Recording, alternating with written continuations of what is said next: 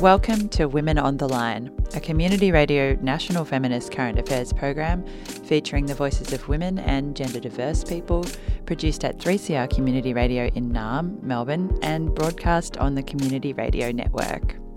I'm Emma Hart. These findings point to a system that needs to be transformed, that needs to hear these women's stories. These are the worst case examples. And it is at the heart of hearing these stories that we must listen to the changes that need to occur to ensure that future deaths don't. Women on the Line acknowledges that this program is produced and presented on the land of the Wurundjeri Woiwurrung people of the Kulin Nations, and that their sovereignty was never ceded. We acknowledge their elders past and present, as well as the traditional owners of the land on which you're hearing us from. This week on the program, we speak with Professor Kyllie Cripps, Director of Monash Indigenous Studies Centre and Palawa Woman, about new research she has published on systemic racism embedded in Aboriginal women's deaths. Kyllie's research examines police failures in relation to their role as frequent first responders to situations of intimate partner violence against Indigenous women. Our episode today has a strong content warning for intimate partner violence against Indigenous women and also racism. This is Kyllie speaking now. My name is Professor Kyllie Cripps. I'm a Palawa woman and I'm the Director of Monash's Indigenous Studies Centre at Monash Uni. Thanks so much for joining us today, Kyllie. So we're going to be speaking about the research you've published in your recent article, Indigenous Women and Intimate Partner Homicide in Australia, Confronting the Impunity of Policing Failures. So what were you wanting to understand when you set out on this project?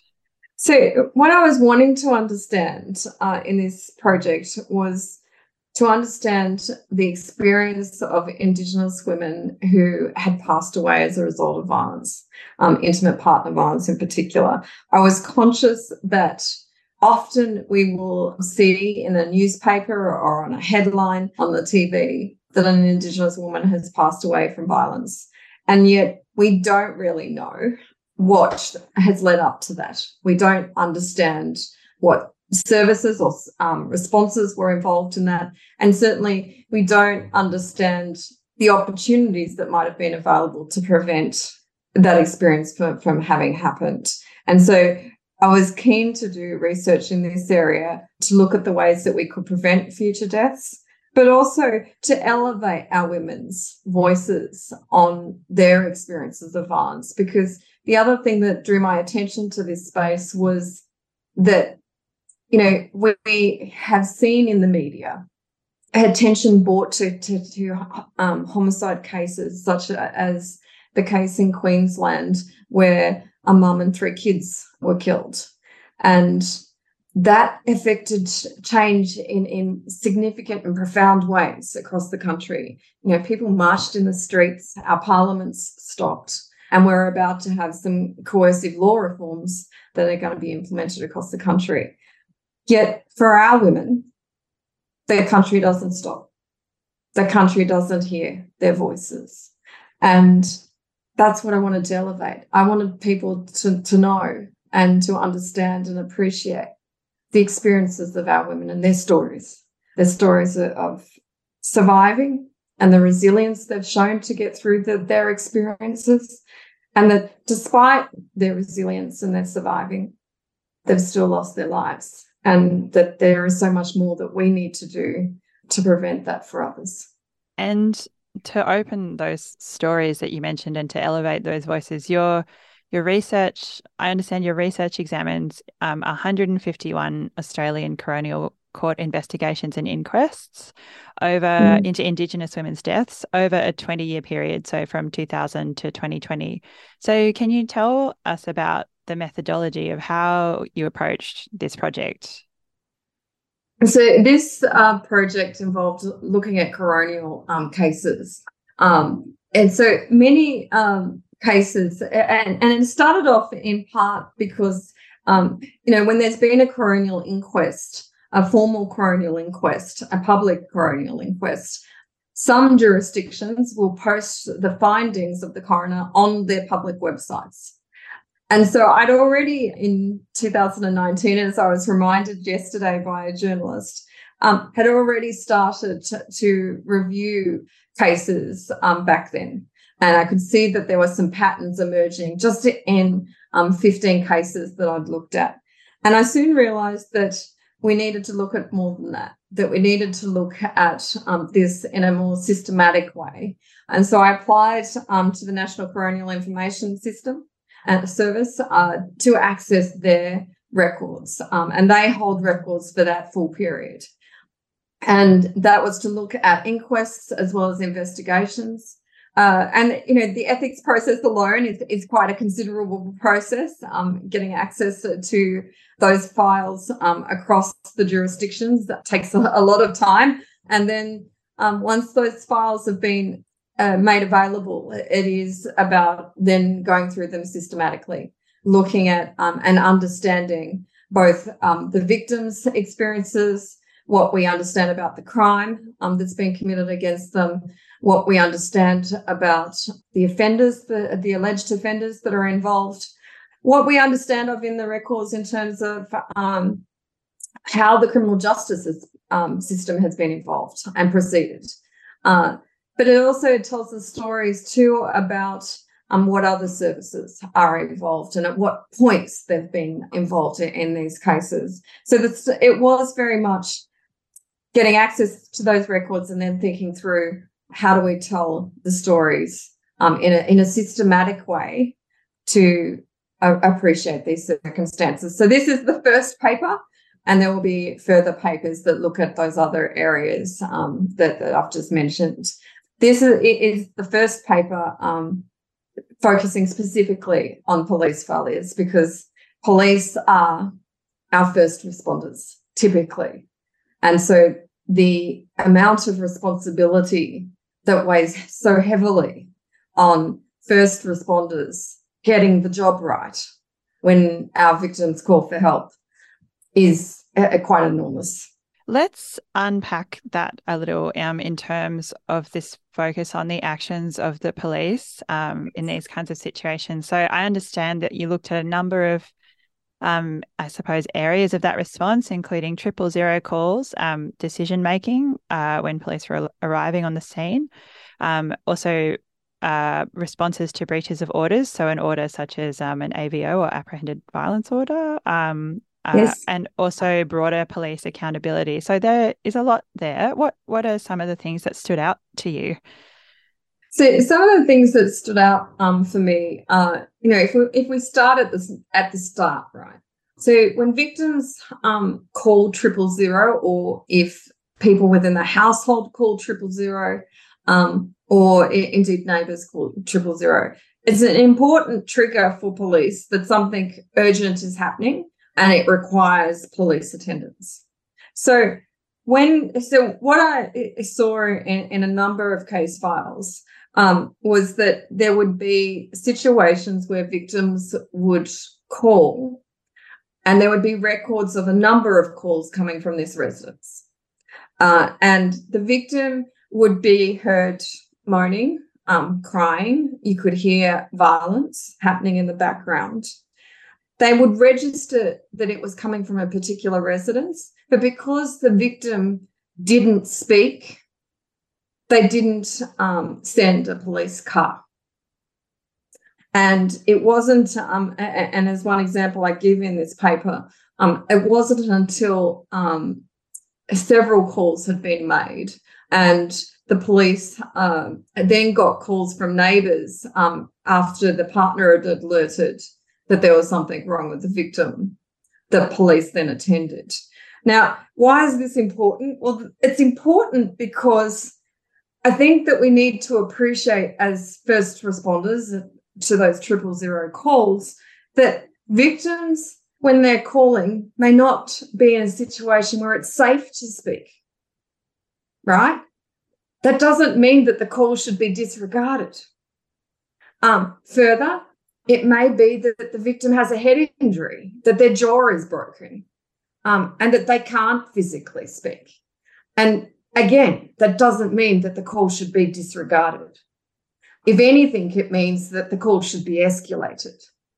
And so it's these circumstances that, the coroner in this particular case that I provide as an example asked the question, if the police had turned up sooner at the first call or the second call, would the victim have survived? And I think these are important questions, and these are indeed the questions that are being asked at the present moment in a case that's happened just recently in Sydney. So I think that we do have to think very carefully around how we respond to those 000 calls. Women on the Line. You're listening to Professor Kyllie Cripps speaking about new research into systemic racism and police failures in relation to intimate partner violence against Indigenous women. If you need support in relation to our conversation today, you can call Lifeline on 131114 or 1-800-RESPECT, that's 1-800-737-732. If you're an Aboriginal person in Victoria who is experiencing or has experienced family violence, you can call Djirra on 1-800-105-303. This is Kyllie now. In terms of initial assessment of situations when police actually do attend, police have general orders, general practice orders that they're given. They tell them how they're to behave, how they're to operate in domestic violence situations. They tell them how to conduct investigations, right? So there is an expectation that for consistency of approach, the police will operate according to those guidelines. But what I saw in so many of these files was there was not a consistency of approach, and that many police officers were using their discretion in terms of how they approach these cases. And so it's in those moments that we see the discretion compromising these victims' lives. And one example that stood out and will stand out in my mind forever is the one that I've written about, and that is of a woman that was able to leave her residence, was out the front on the curb, waiting when police arrived. At no time did those police speak to her or engage with a conversation with her.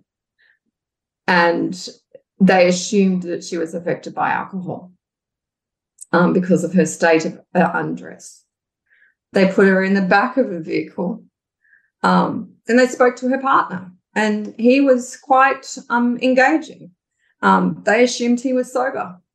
They assumed that assuming that they thought he was a safe individual.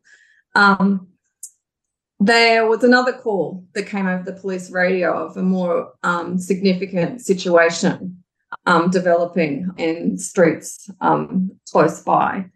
The police directed the alleged offender to take the victim out of the back of the Dimmy van and to take her back inside. He did. The police left. 15 to 20 minutes later, another police car arrived. The people inside the house reported that she'd been the further victim of further violence in that period. And she collapsed while they were there, and unfortunately, she didn't make it. The police, the coroner in that case, asked the police, what were they thinking in the decision-making that they were making in that particular case? And what was their perception of the victim? And the police officer in this particular case said, "We thought she was just a drunk Aboriginal female." And it was that perception that led them to behave the way they did. The coroner asked him to rethink that answer, and he did not correct that answer. He said that that's what he thought. These are important reflections and observations, because if that's the view, if that's the perception that police hold when they attend such a serious circumstance as this,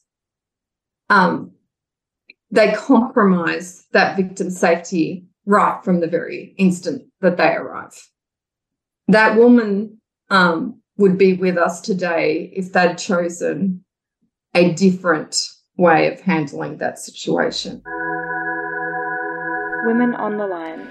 If you need support in relation to today's conversation, you can call Lifeline on 131114 or 1800-RESPECT on 1800-737-732.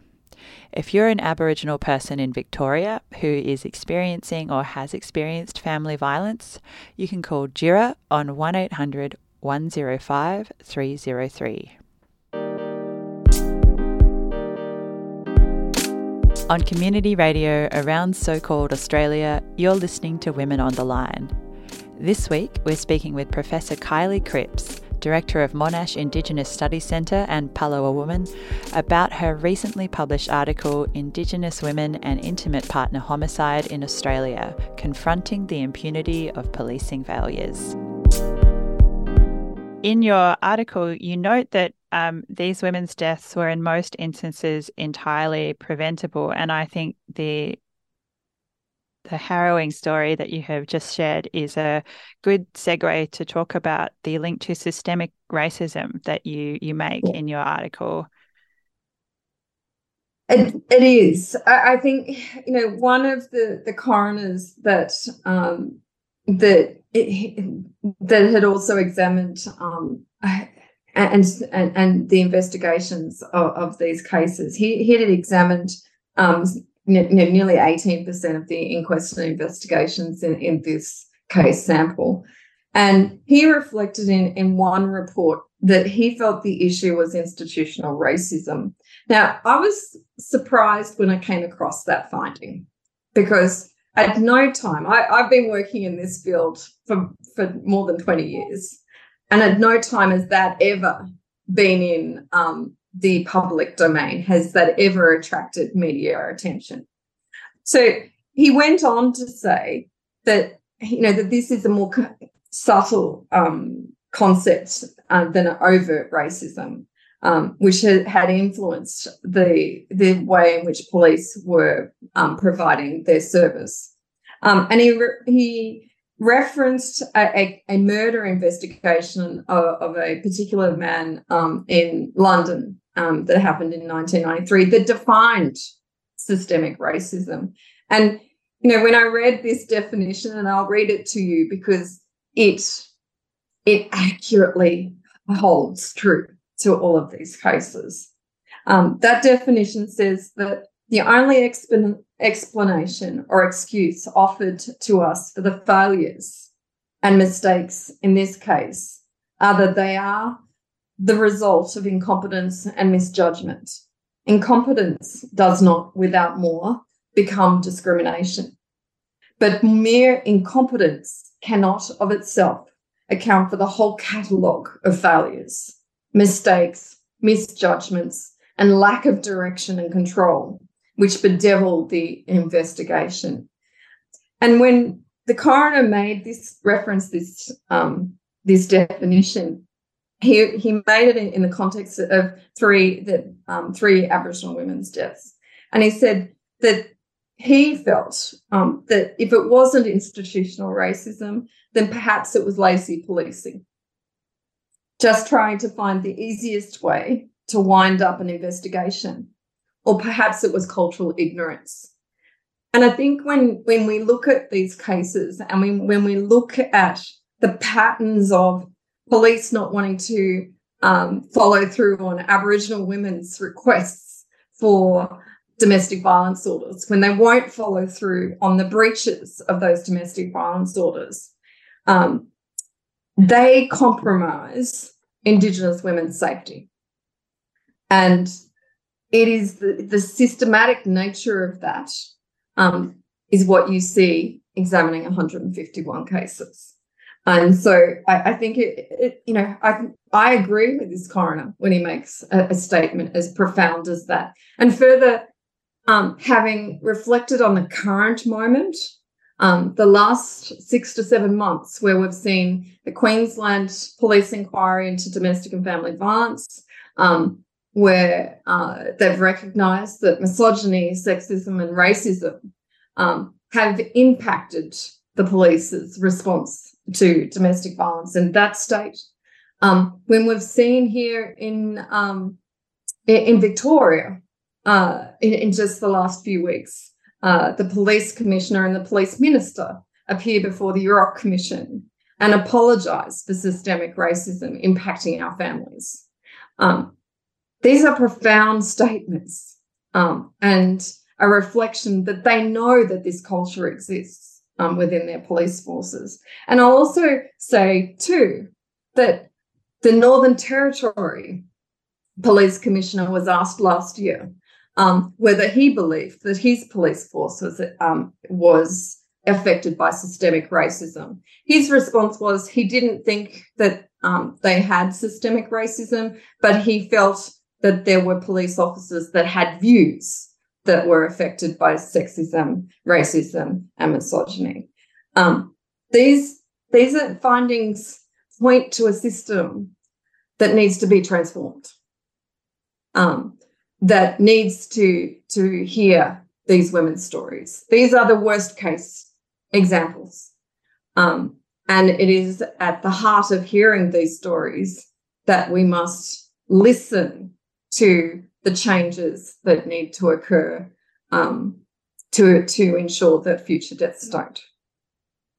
And just quickly, Kyllie, because unfortunately we are running out of time to discuss this extremely important topic. At the end of your article, you note some suggestions for potential changes to address this kind of systemic racism and the other problems. Would you like to briefly unpack that for us? Yeah, so a couple of things that I just draw to people's attention, and that is that we must learn from these women's deaths. Their lives mattered to all of us, but especially to their families.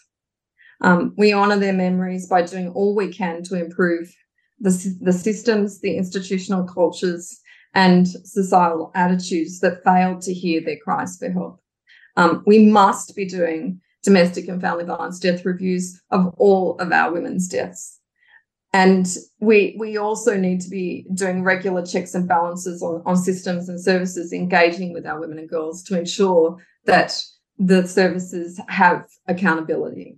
And critically, the Indigenous community needs to be, and Indigenous researchers need to be a part of this sector, part of that review process. And the other important point that I make here is that I would urge Australia to take part in a UN Global Femicide Watch initiative so that we have accountability that's not just internal to Australia, but external, so that we might learn from what's happening globally and adopt some of those practices, but also that scrutiny might be enough to factor change. Indigenous women and girls who have experienced violence deserve to be treated with humility, respect, and dignity. That's a big and important message of this piece of work. Working with them and for them to achieve safety must always be at the centre of the work we do. And the stories that I've presented in this article remind us that we can and must do better. Thank you so much, Kyllie. And if listeners do want to learn more about these issues, what is the best place for them to go to find your research or more information? If they want to find my research, it's on current issues in criminal justice. So if they just Google current issues in criminal justice, it will come up on that website. Or alternatively, they're more than welcome to email me at Monash, and I'll make sure that they get the link. And is there anything that you would like to add before we finish up today?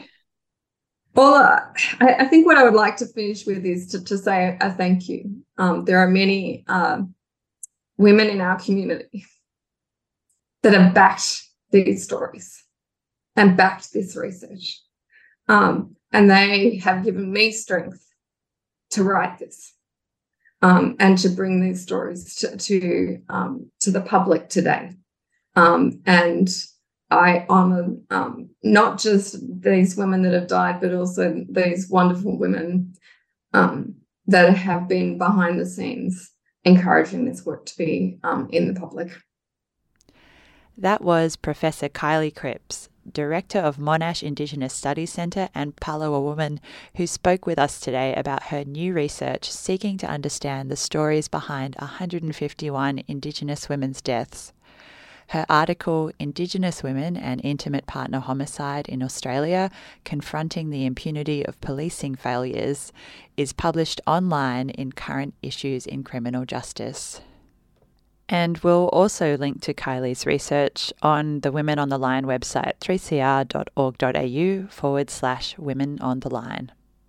Again, if you need to speak with someone in relation to today's conversation, you can call Lifeline on 131114 or 1800-RESPECT. That's 1800-737-732. If you're an Aboriginal person in Victoria who is experiencing or has experienced family violence, you can call Djirra on 1800-105-303. And that's all for Women on the Line today. Women on the Line is a community radio national feminist current affairs program featuring the voices of women and gender diverse people.